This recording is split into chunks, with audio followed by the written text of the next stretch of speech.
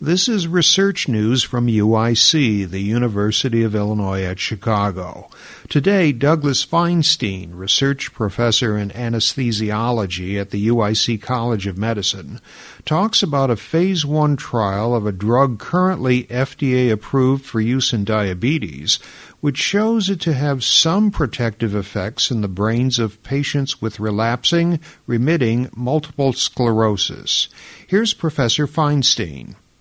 The research that I've been carrying out for the past couple of years has involved designing and characterizing novel interventions for the treatment of neurological diseases, particularly interest in multiple sclerosis and Alzheimer's disease. And about 6 years ago, a postdoctoral student came to my laboratory who was interested in a class of drugs which are called thiazolidinediones, or more easily TZDs. TZDs are well known nowadays because some of them are FDA approved for treatment of type 2 diabetes.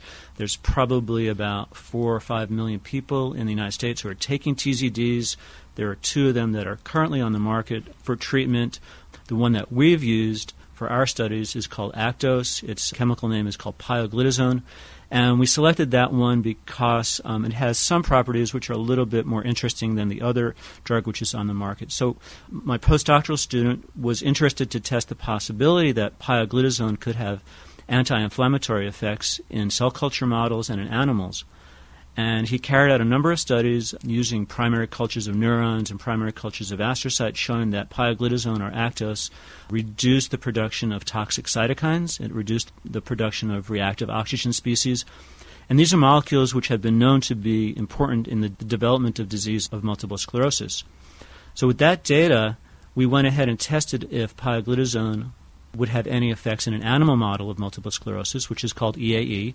And we've published several papers, as well as other laboratories now, showing that pioglitazone and other TZDs can completely reduce the clinical signs in mice with an MS-type disease. And more importantly, the mice who are already ill, so we induce the disease in the mice, when they're treated with this drug, the clinical signs go away. So we're able to induce almost complete remissions in a number of the mice.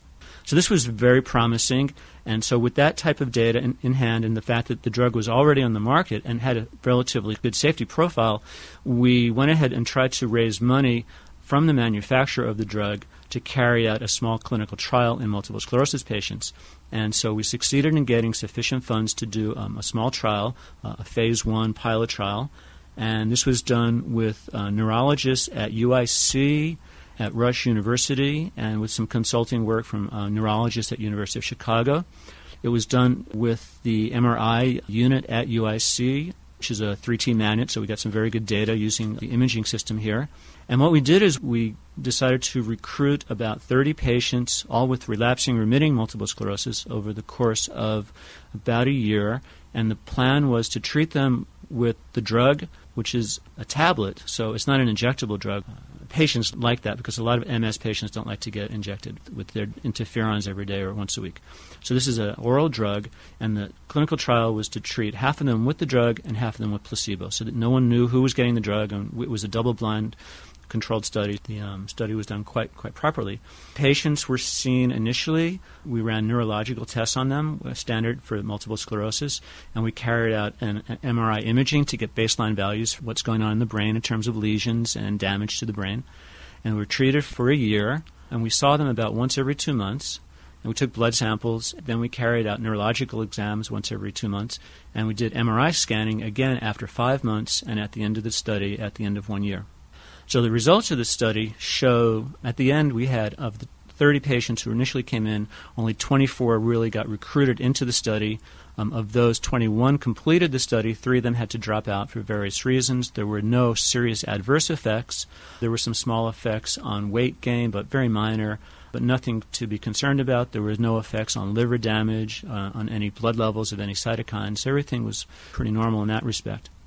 What we found is that when we looked at the neurological scores of the patients, there was a slight tendency for an improvement in the group that was taking the drug. It didn't reach statistical significance because we only had 10 or 11 patients per group. But we think that if we carry out larger studies, we may be able to detect smaller changes which are statistically significant. The more interesting part of the study that we think is very important is that when we looked at the content of gray matter in the brain, which was done by MRI imaging, we saw that in the control group, over the course of 1 year, there was a significant loss in the total gray matter volume of the brain. Now, this has been known to happen in multiple sclerosis patients. We're not the first to show that. But what was really nice to see is that in the group that was taking pioglitazone, the loss slowed down during the course of the year. So after 5 months, the loss was kind of similar in the two groups, both the pioglitazone group and the placebo group. But after 1 year, when the control group lost almost 4 or 5% of the gray matter in the whole brain, the pioglitazone group only lost about 2 to 3%, and that was a statistically significant difference.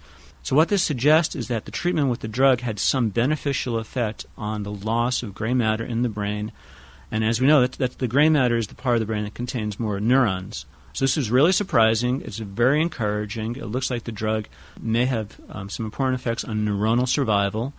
And we're now trying to figure out what possible mechanisms might be underlying this neuroprotective effect.